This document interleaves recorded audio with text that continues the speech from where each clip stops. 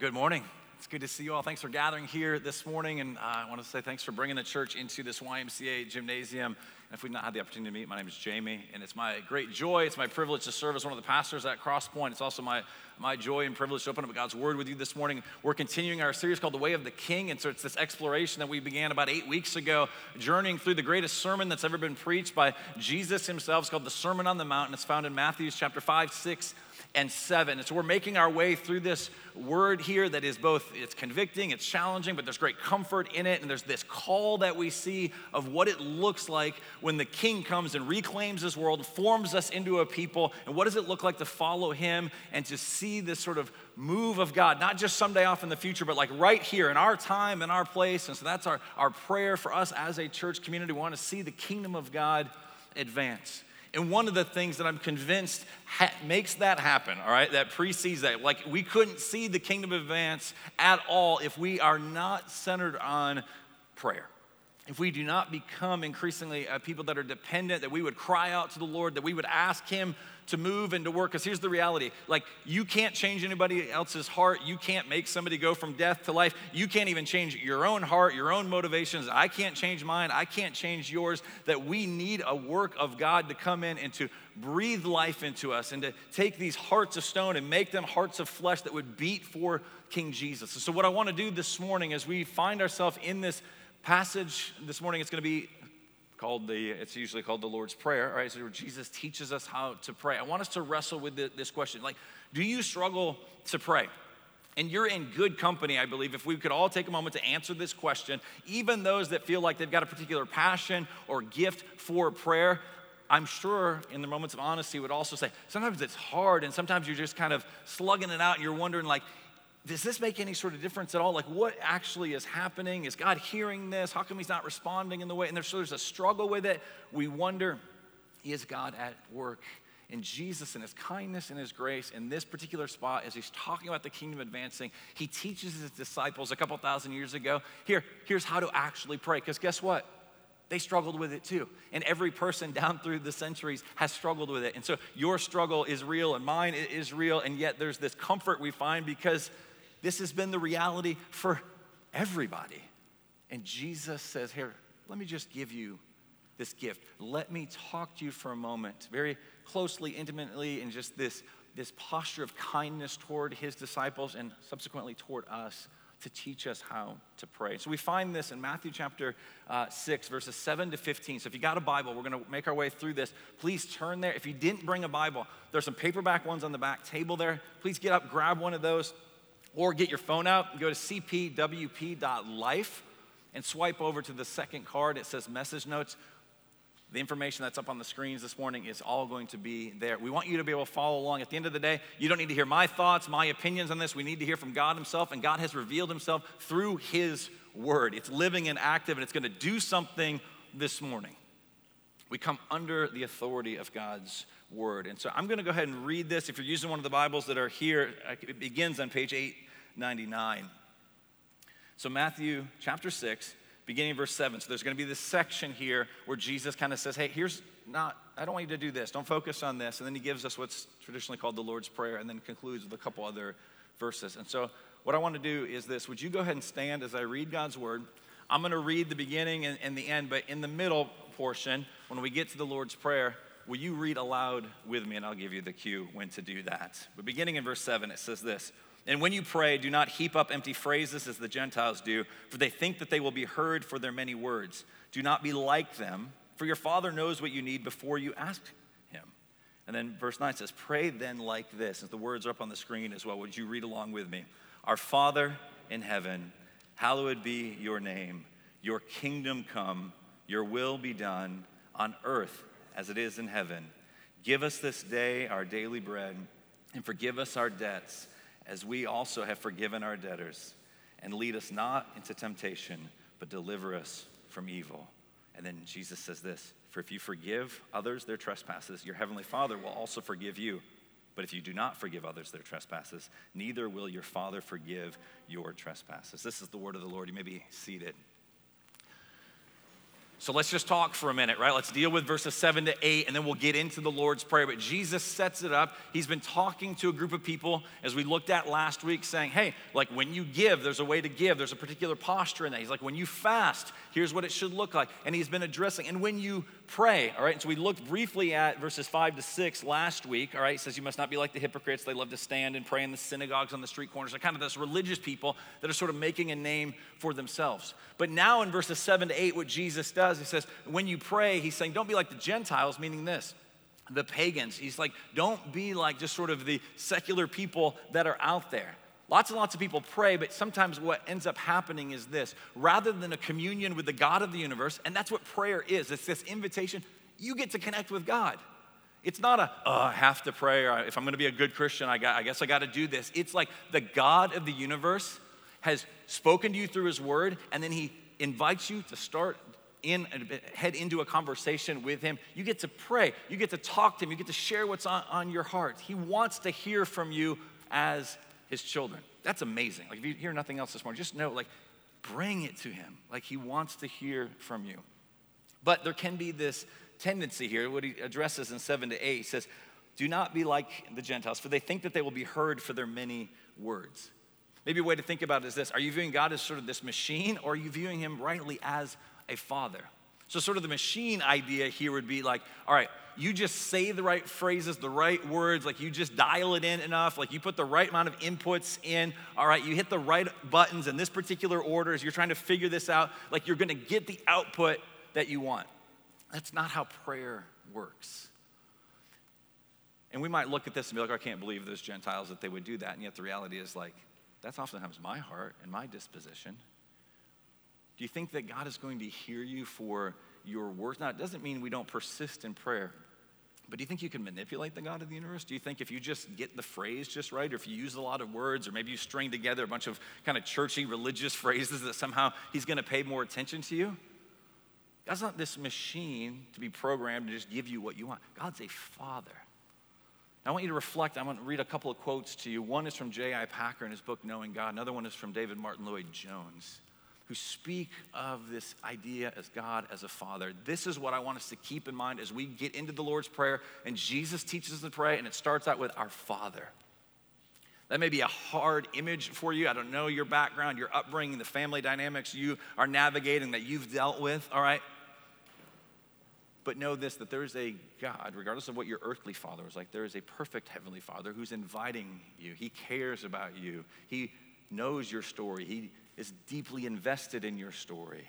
He's not distant. He's not detached. He's not somebody walking around just sort of like not interested in your life. He cares deeply. So J.I. Packer says this: if you want to judge how well a person understands Christianity, find out how much he makes of the thought of being God's child and having God as his father. How much do you make of that? Amidst all your busyness and all the craziness of your life, have you stopped this week to reflect on, oh my goodness, I'm a child of the King. God is my Father. How amazing is that? If this is not the thought that prompts and controls his worship and prayers and his whole outlook on life, it means that he does not understand Christianity very well at all. We want to understand Christianity very well. And the way into that is to understand, first and foremost, that God is a father who cares deeply for his children. Martin Lloyd-Jones, commenting on something similar theme here, says, and when I pray, he says, I know that God is my Father and that he delights to bless me, and that he is much more ready to give than I am to receive, and that he is always concerned about my welfare. Do you believe it? Do you believe that's actually true? Like sometimes I think, no, God, I care deeply about this and you don't seem to care. But he's like, no, that's actually not accurate. He's much more ready to give than I am actually to receive. He's always concerned. I must get rid of this thought that God is standing between me and my desire and that which is best for me. I must see God as my Father who has purchased my ultimate good in Christ and is waiting to bless me with his own fullness in Christ Jesus. That's good news. Like God is not the one that's in the middle, like just keeping you from all the things that you want. He has given you everything. He's given you his son. He invites you in. He calls you sons and daughters, and you can subsequently call him Father. And so this is what Jesus is setting us up for as we get into 9 to 13, as we get into the Lord's Prayer. He's saying, don't be like the pagans. Don't be like the Gentiles. Think you got to get the right phrases or just say it over and over again. Just know this. your Father knows. And he's inviting you to come and bring it to him. So we're going to spend some time at the conclusion of this, like crying out to God and praying, all right? And I want you to be thinking through, like, what is it that you can bring to your Father? Because he knows, and he's inviting you into further relationship. That doesn't mean you shouldn't pray. It's like, he's like, I already know the things you're dealing with. Will you come and bring that to me? Will you lay those things at his feet and trust that he is a good and loving Father? So from there, let's look at 9 to 13. We get into the Lord's Prayer, and Jesus lays out for us really this pattern, all right? Now, some could turn this into what Jesus just spoke against in 7 to 8. Well, if you say the Lord's Prayer the right amount of times throughout the day, all right, and you just repeat this over and over and over again, that somehow you're going to earn God's blessing. The Lord's Prayer is a gift that he's given to us, for one, that can be prayed just as it stands. Like if you don't know where to start in prayer, maybe this is new to you and you're just like, I don't even know where to begin. You know what would be a really helpful and healthy thing?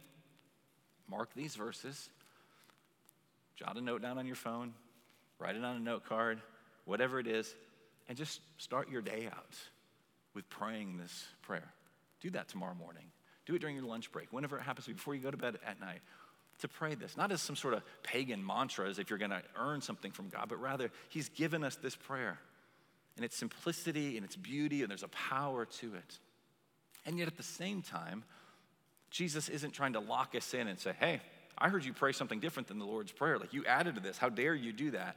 What he's doing is giving us sort of a pattern for prayer. And as your prayer life develops and as you begin to think through how you connect with God as your Father, he's saying, hey, here's sort of this template, so to speak, or here's this pattern that you can follow. And so I want to do that for a few minutes. Let's look at what Jesus says. He says, he wants to teach them how to pray. He wants to teach us how to pray. And if we're going to see the kingdom of God advance, we need to be a people that are continually growing in our connection with our Father through prayer. And so I want us to think sort of directionally, or sort of three movements or directions, all right? We're going to talk about upward, we're going to talk about outward, we're going to talk about then inward. And I think you can take the Lord's Prayer here and sort of think about it in those three categories. And so upward, ask yourself, is your heart directed in worship? Do you notice how the Lord's Prayer starts? Again, our Father, so do we remember that that's who he is? And is that stirring worship in us? Our Father who is in heaven, it says, hallowed be your name. That doesn't mean you make the Lord's name holy. It's calling you and I to live in light of the reality that he is holy, that he is set apart, that he is worthy of praise, and this one who's so different from us also invites us into this closeness, this intimacy as a Father. So he's not just this distant God that's all powerful. He's also close like a Father, and he cares about you. And so upward. Maybe think about it this way. I wonder for myself personally, all right, it doesn't mean that there's not going to be times where you just pray and you just go to God and you don't necessarily start with this sort of phrase, right? There's freedom in that. God wants you, he's a Father. He just wants you to bring stuff to him. But I also have to wonder how often when I just launch into my prayer list, like all the things that I'm stressed out about, all right? And again, there's an invitation to do that. But when I don't take a moment to just remember who God is and to redirect my attention to him, I might have actually just, through prayer, created more anxiety and stress in my life because I've literally just listed out everything that's weighing heavy on my mind, and I felt the pressure of it being on me instead of remembering that there's a God who calls himself Father who cares about me. Have you experienced that? You just list it all out and you're like, I think I feel more anxious. There were more things on my mind than I was even aware of, and now you've got this running list. What if we started with our Father in heaven? Blessed, hallowed be your name. God, I worship you. I don't understand it. I got a bunch of things I got to bring to you today. There's tons of things that are weighing on me, tons of things I'm stressed out about, tons of things I'm anxious about. But I do know this. You're a good Father, and you love me, and you care for me, and you've got good purposes, and you've got good plans. But what if we just started there? Our Father in heaven, hallowed be your name. Do you start there? There's an invitation, Jesus says. Remember who God is. Upward, direct your thoughts, your affections, your attention in worship toward God. So many different places we could go, one of which that came to mind. Revelation chapter 4, there's this picture of these creatures, and it says the elders, and they're gathered around the throne of God. This beautiful picture into God's sovereignty, his rule, his reign. He's literally over everything. This is upward. Look at these words in Revelation 4, 8 to 11. And the four living creatures, Each of them with 6 wings are full of eyes all around and within. And day and night, they never cease to say, holy, holy, holy is the Lord God Almighty, who was and is to come. I mean, even if you just took that phrase and you remembered throughout the day, holy, holy, holy is the Lord God Almighty. He was, he is, and he is to come. How might that affect the reality of your life? It would alter my reality incredibly so, because I lose sight of this all of the time. I'm meant to be directed upward. And it continues and says, whenever the living creatures give glory and honor and thanks to him who is seated on the throne, who lives forever and ever. All these descriptions of God's power. The 24 elders, what does it say? They fall down before him who is seated on the throne, and they worship him who lives forever and ever. And they cast their crowns before the Lord, saying, worthy are you, our Lord and God, to receive glory and honor and power, for you created all things, and by your will they existed and were created. What if that was our posture? Now, you may not be in a spot where you can get down and kind of get down on your knees and cast whatever crown, right? If you're driving down I-4, I don't recommend that, all right? But what if your mind, your heart was drawn to this picture? God, you are holy. You and I, we're created to marvel at the beauty and the wonder of our God. And Jesus says, don't forget this. Don't forget that you have a God that cares about you, that you have a Father. So he tells us, think upward. But then he says, as we move into these next couple of verses, he says there's also then this prayer that should be directed outward. So sort of the second movement, all right, we go upward, outward. Are you kingdom focused? Jesus says, your kingdom come, your will be done on earth as it is in heaven. There's this prayer, as Jesus has been teaching about the kingdom, he's like, that God's kingdom would come, that his will would be done. Here's the temptation.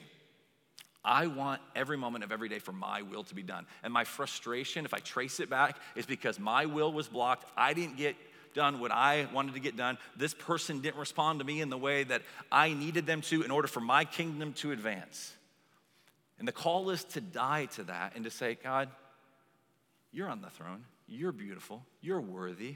I'm going to bow to you. I want to see your kingdom come. It's going to be different than what I have in mind. And that's good. And that's healthy. It says, your will be done. And then there's this line here, on earth as it is in heaven. That we want to see the heavenly realm break in and make this world what God intended it to be. Now, we're not going to experience that in its fullness until Jesus comes back and sets everything right, when he splits the sky and the new heavens, the new earth, and he ushers in this amazing new reality where we get to be in the presence of God, enjoying all things forever with him. But during that time, here's the calling. You and I, as a church, if you're a follower of Jesus, we have to begin praying this and asking and then playing our part to see this become a reality on earth as it is in heaven. But as I said, there's something that gets in the way. So imagine for a moment, all right, here's this random group of people, all right? My guess is you don't know any of them. It's a random photo I found online. But just think for a moment, all right? Like, here's a group photo. They posed for this, and you might look at it and be like, oh, well, that's nice. Okay.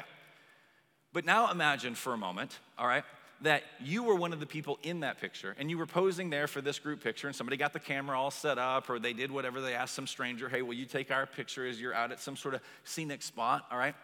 And so the person takes the picture, and there it is, and somebody hands the phone back, all right? And now it's an opportunity for you to view that picture. In a moment of honesty, you don't have to say this, but just think, where's your eyes, where's your attention going to first? If you're like me, and what I think is like almost every single human being that walks the planet, when you see a group photo, your tendency is to zero in on, how do I look? I don't think most of us are like, man, my friend, they look amazing. The way the light was hitting, and so the magic hour did them wonders, right? Like, I don't think any of that is running through your mind. It's like, how do I look? Do I look stupid? Are my eyes closed? What's going on with my hair, right? Like that sort of thing enters our minds immediately. It's the default setting of the human heart is it's about me. There's the picture. Here's these other image bearers of God. I don't care about them at all. How do I look? Now, you just play that. That's a silly little example, but it reveals something about our heart. The default position of the human heart is about my kingdom, about my way, about my advancement. And Jesus says, you got to die to that. He's saying, I want you to seek first my kingdom on earth as it is in heaven. Maybe a way to think about it is this, right? Earth seems rather large, okay? It's like, okay, on earth as it is, what does that mean? What if we just started to think a bit more local with this, all right? In Orlando as it is in heaven. Or then you're like, okay, maybe that's even a little bit too broad, too large, too big, all right? All right, in Maitland as it is in heaven, or in Winter Park, or Castleberry, or Altamont Springs, or Lake Mary, or wherever it is that you happen to live, as it is in heaven.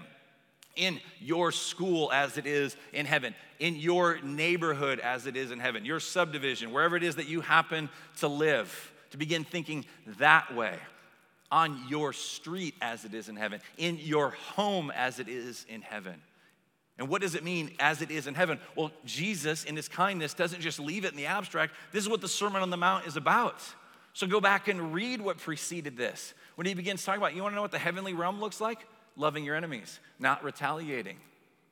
Realizing that you've got a massive heart issue that you're like, oh, I feel good because I've never murdered anybody. Yeah, but you've got this anger that resides, and that needs to be repented of. It needs to be gotten rid of.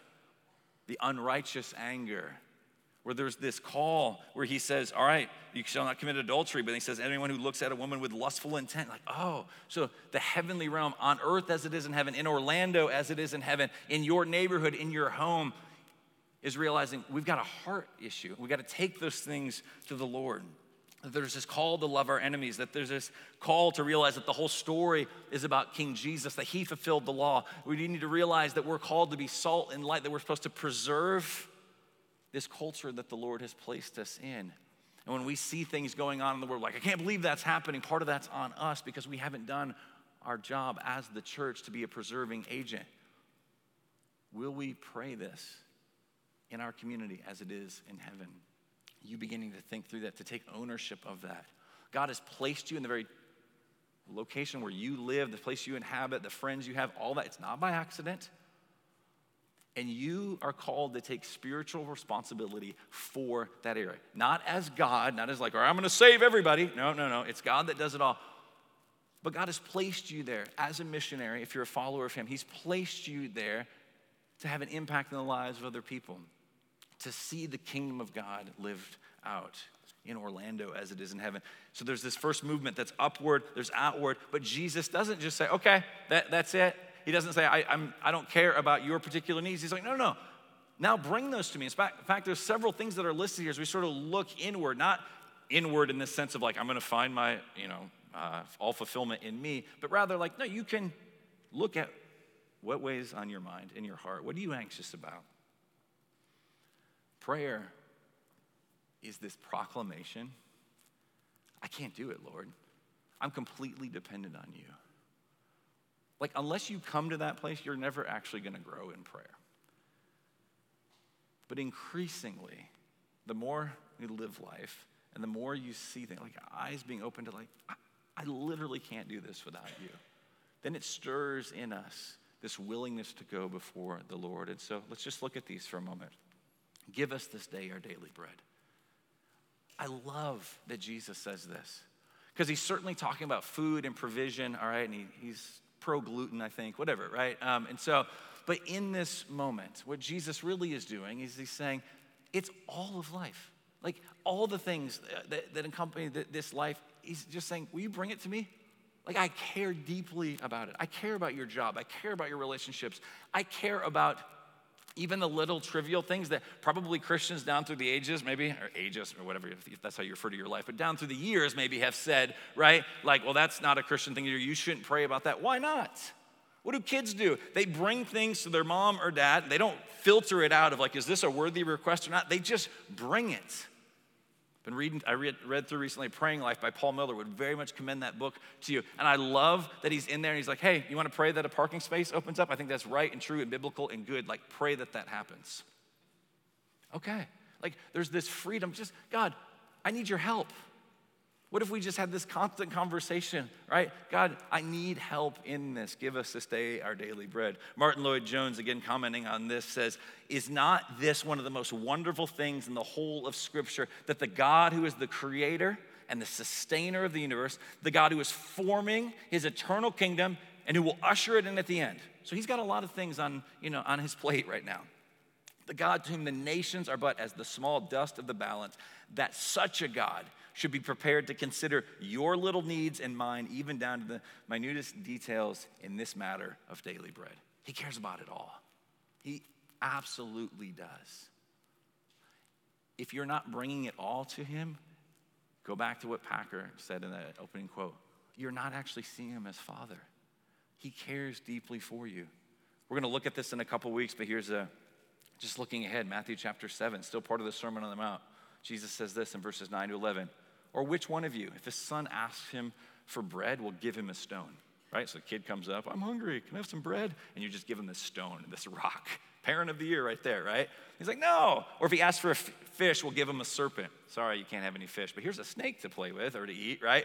If you then who are evil, which is fascinating, right? It's like not building up our self-esteem. He's like, you're an evil, wicked parent. Just know this, okay? If you're evil, you actually know how to give good gifts to your children, okay? How much more will your Father, who is in heaven, who isn't wicked and evil like you and me, give good things to those who ask him? So what's the invitation here? Ask. He wants to hear from you. He's not going to give you a stone. He's not going to give you a serpent. Doesn't mean he's going to give you everything that you asked for.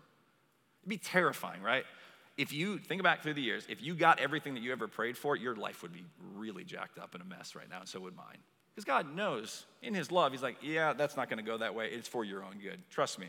You'll thank me later, right? That's the reality of it. But we can bring these things to him. And then he says this, and forgive our debts as we also have forgiven our debtors. Jesus says, okay, I love this. The physical needs of our world, bread, sort of like housing and food and all the basic necessities of life, relationships. He's like, you need all of it. And I care deeply about it. I created it. But there's also the spiritual realm. It's not this separation. It's not this sort of Gnostic thing that's like, oh, we don't believe in this physical realm. It's all spiritual. God cares about both. He says, so forgive us our debts. Here's the reality. The scriptures speak of this way because forgiveness is costly.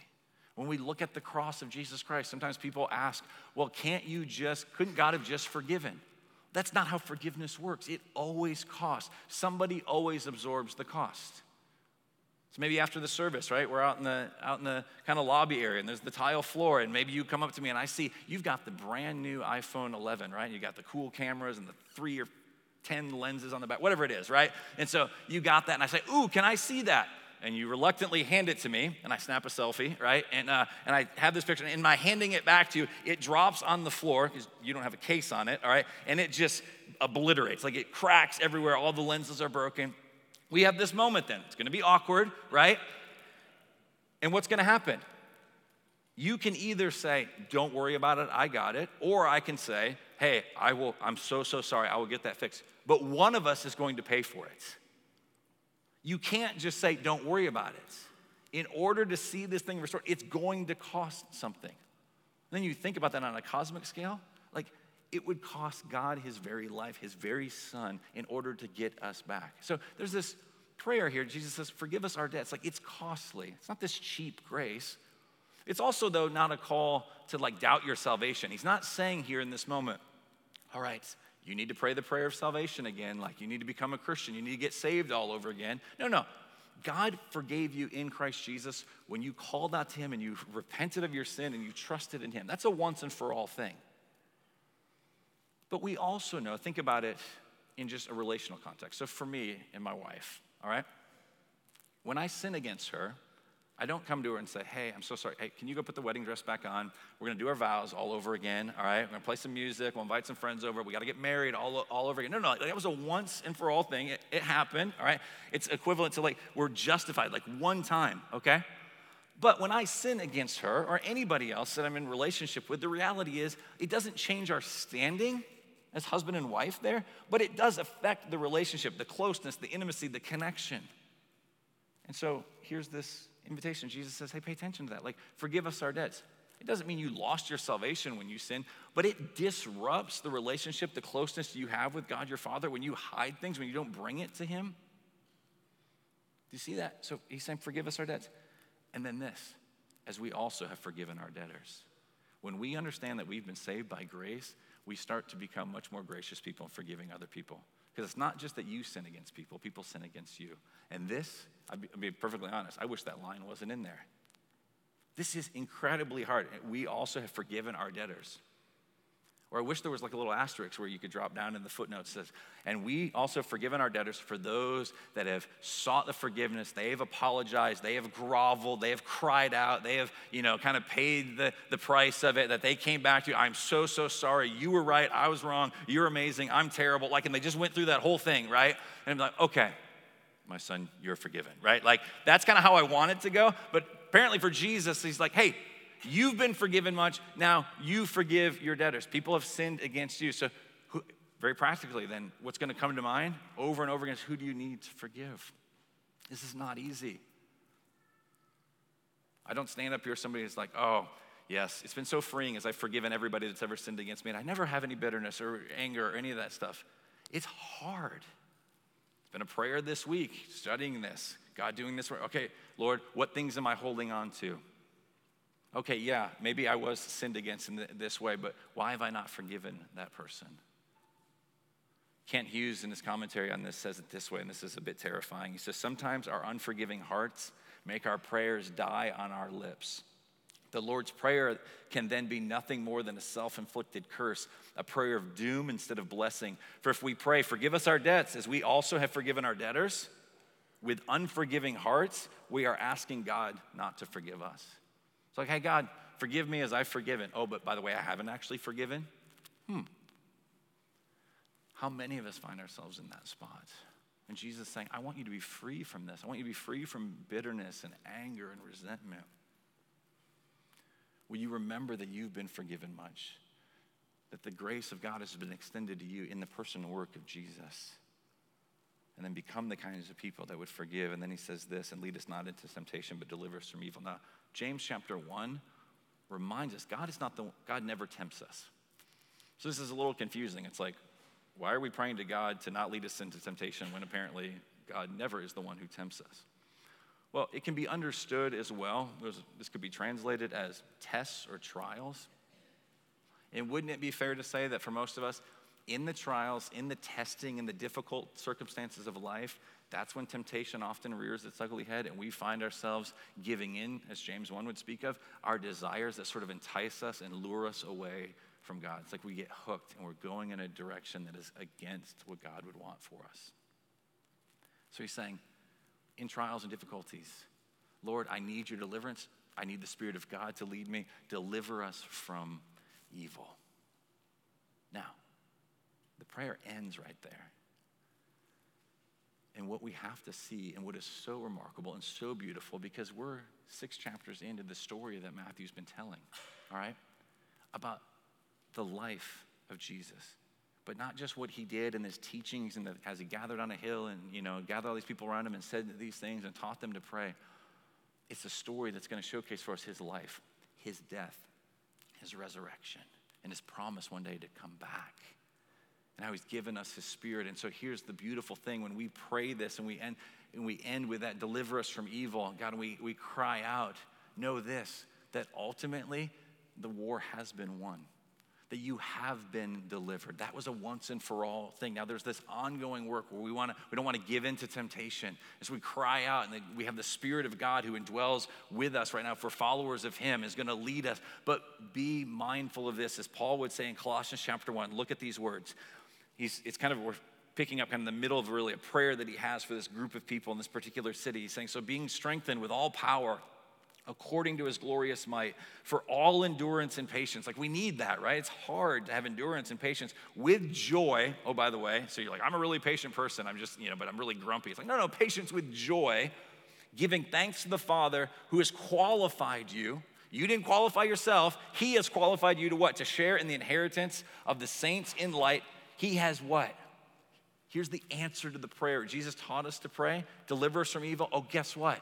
Look what Jesus has done. He has delivered us from the domain of darkness and transferred us to the kingdom of his beloved Son, in whom we have redemption, the forgiveness of sins. Look what God has done. Look what God the Father has done, that he would be a good and loving Father to the point that he would be willing to give up his Son. We're trapped in the domain of darkness. We are destined for hell. We deserve the wrath of God. All of these things. And we've sinned against God. We have not lived the life we've been called to live. And he's like, oh, guess what? I'm going to deliver you from that domain. Why? How?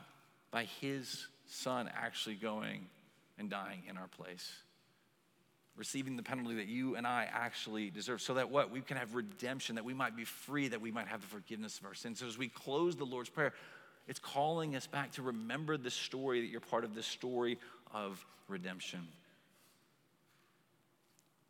We'll look at this very briefly.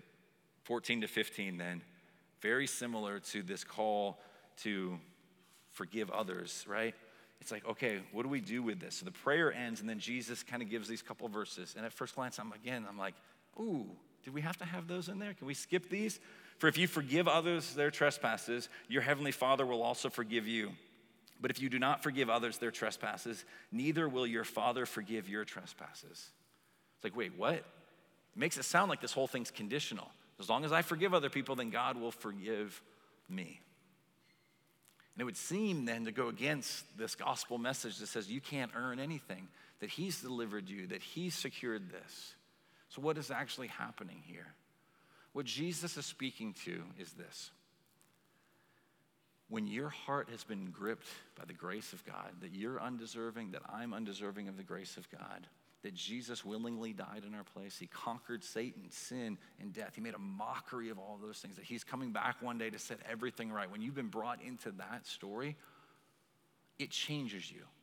And so it's speaking more of like, you want to have some confidence, that maybe some proof that God is at work, as you now begin to forgive those who have sinned against you. You're not earning anything. And I'm not saying this is always going to go perfectly, but God is beginning to form you into a new kind of person that actually would love your enemies. While we were yet enemies, Christ died for us. When you realize that's what the gospel is, that's what the gospel, the good news is, I was an enemy and God willingly sent his son for me to bring me into the family.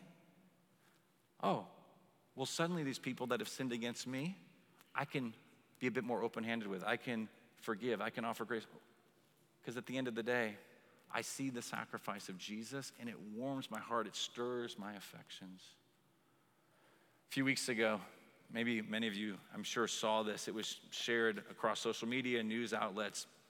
There's a guy by the name of Brant Jean, and he gave his statement. It was the closing of this hearing, and he had an opportunity for what's called a victim impact statement. If you know this story, his brother was shot and killed while hanging out in his own apartment, just minding his own business. And one night, late, this off-duty police officer walked into his apartment thinking it was her own, thought it was an intruder. She ends up shooting and killing Brant Jean's brother. All right, probably familiar with this following. It's a major news story. Amber Geiger was the name of the woman who ends up shooting Brant Jean's brother, Botham Jean. That's the two of them. At the end of this hearing, he gets an opportunity to give this victim impact statement to say, hey, as the family member, somebody that's been impacted by this, he could address her. All the things he could have chosen to say, let me read to you what his statement was. So he looked at this woman who had shot and killed his brother while he was in his own apartment.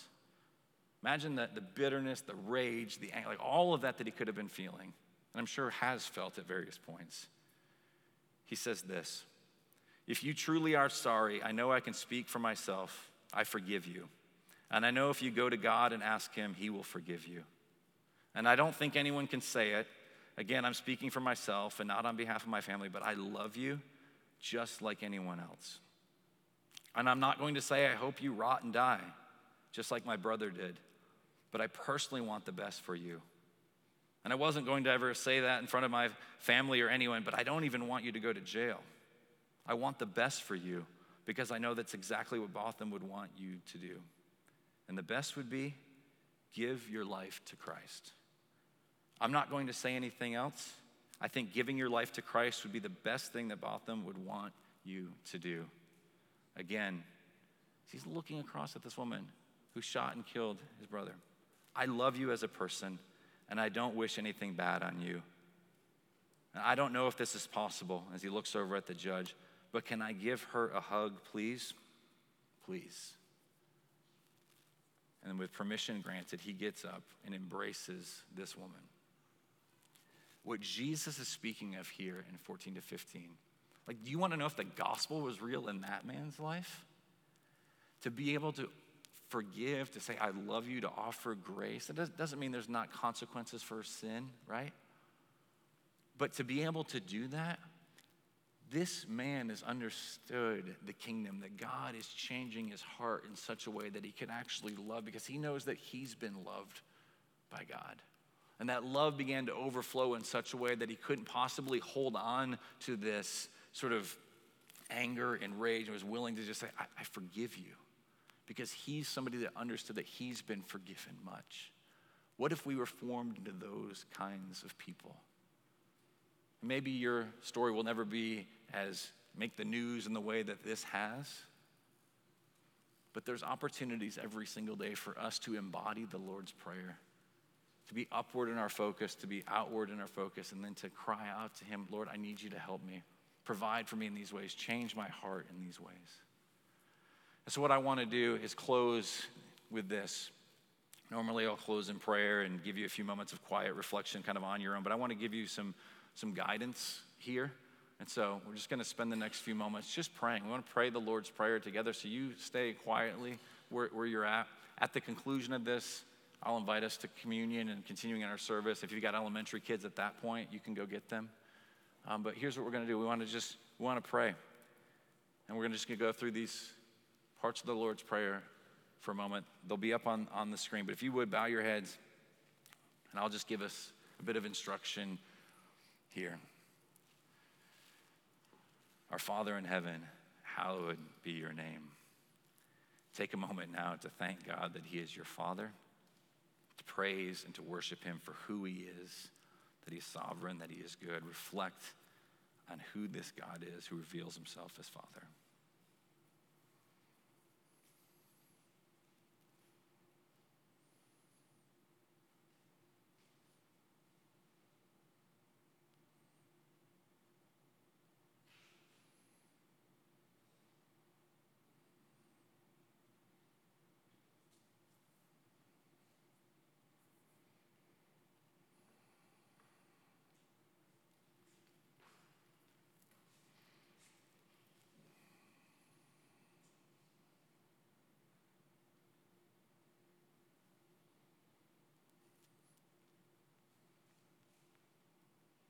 Your kingdom come, your will be done on earth as it is in heaven. Take a moment now to ask that God's will would be done and not your own. Ask that we as a church community would have an impact here in Orlando and Central Florida, in our communities. Pray that the kingdom of God might advance in our time and in our place.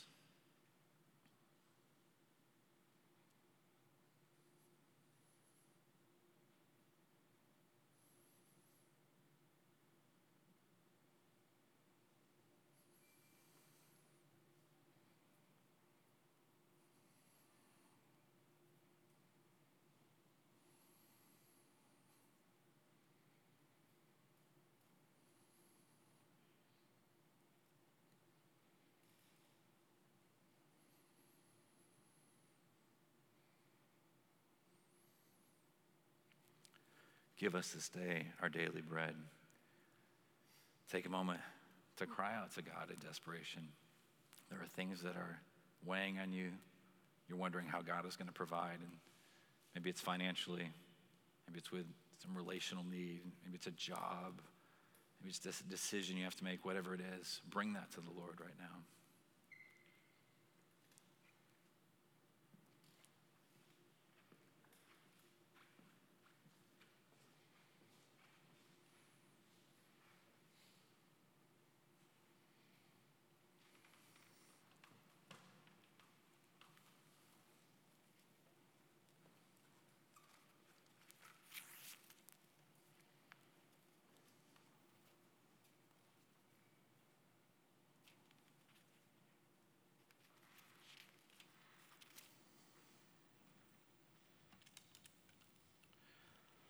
And forgive us our debts as we also have forgiven our debtors.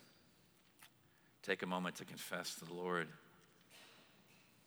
to repent, to ask for his forgiveness, and then ask the Spirit as well to lead you in forgiving those that have sinned against you.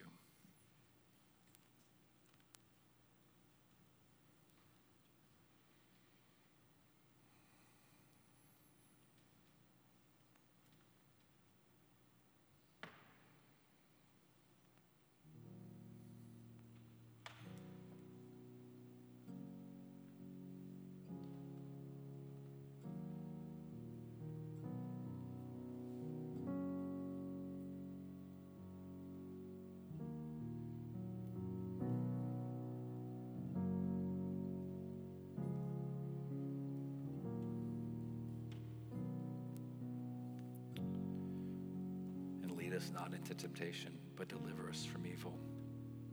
Take a moment to cry out to God. There are particular temptations that you face, particular trials and difficulties. Bring those to the Lord. Ask for his help. Ask that the Spirit might deliver you from evil, that you might not give in to old patterns of sin, that you might be freed from the places that you're enslaved, you're trapped, you're addicted.